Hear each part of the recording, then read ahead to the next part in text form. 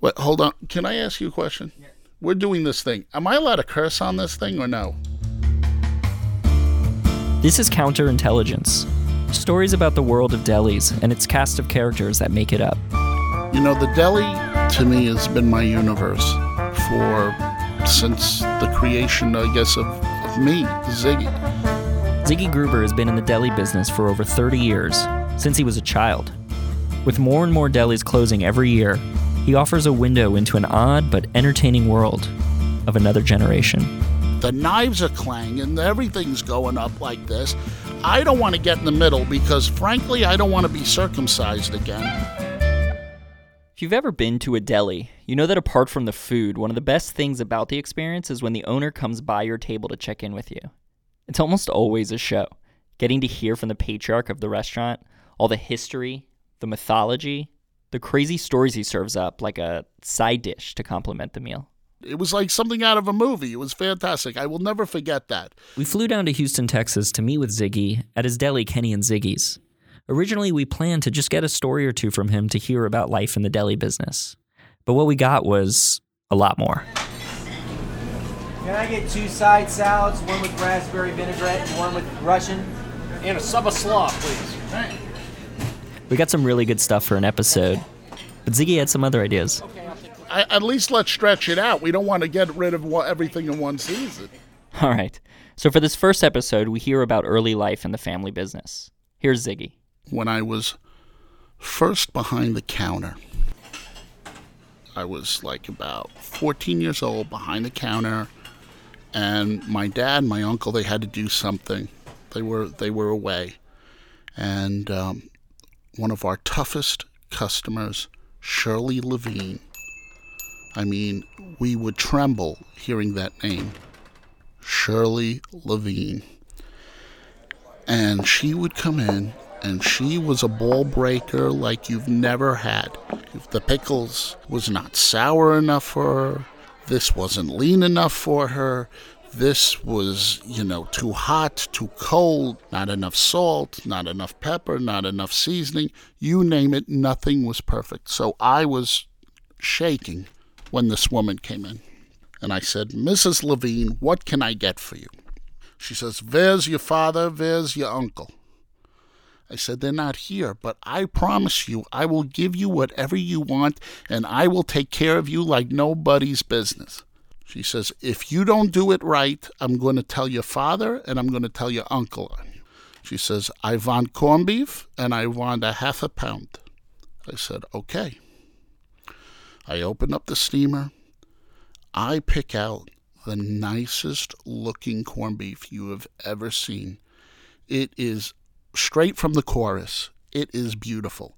I start trimming it out for her. Make sure there's no veins in it. Make sure there is no gristle. And then what did I do? I stuck my fork in there and I lifted it up before I cut and I said, is this gorgeous? And she says, what? You have the nerve to show me something like this? I'm going to tell your father. I'm going to tell your uncle. I'm never going to come here again. I said, Mrs. Levine, I'm very, very sorry. I have 8 more corned beefs in the steamer. I will pick you out anyone that you want. Please, please, please give me another chance. She says, okay. I go, I pull out another one, trim it, everything, show it to her. Again, are you crazy? What kind of person are you? I mean, I'm shaking. To make a long story short, I go through all of the corned beefs in the steamer. She doesn't like any one. She says, I'm going to give you one more chance, and then you're never going to see me ever here again. I pulled the original corned beef that I trimmed out there. She looks at it, she says, now that's gorgeous. How come you didn't show me that one first? Ziggy basically grew up behind the deli counter, following in the footsteps of his ancestors. It was years later when he would decide to carry the torch and finally take over the family business. I think the first time, that I was actually in charge, my dad and my uncle, we went to the Deli Man's Association dinner in Howard Beach. And I looked around the room and I saw people, they were, 70, 80 years old. And I said, who's going to perpetuate this business? And at the time, I was working in a 3-star Michelin restaurant called Le Gavroche in London. My dad didn't want me in the deli business, even though I've been doing it since I've been like 8. And I looked around and I said, someone needs to carry this on. Someone needs to continue to do it. So I turned around to my dad and my uncle and I said, look, this is where I need to be. This is where I feel comfortable. And I would like to do this with you and take this to another level.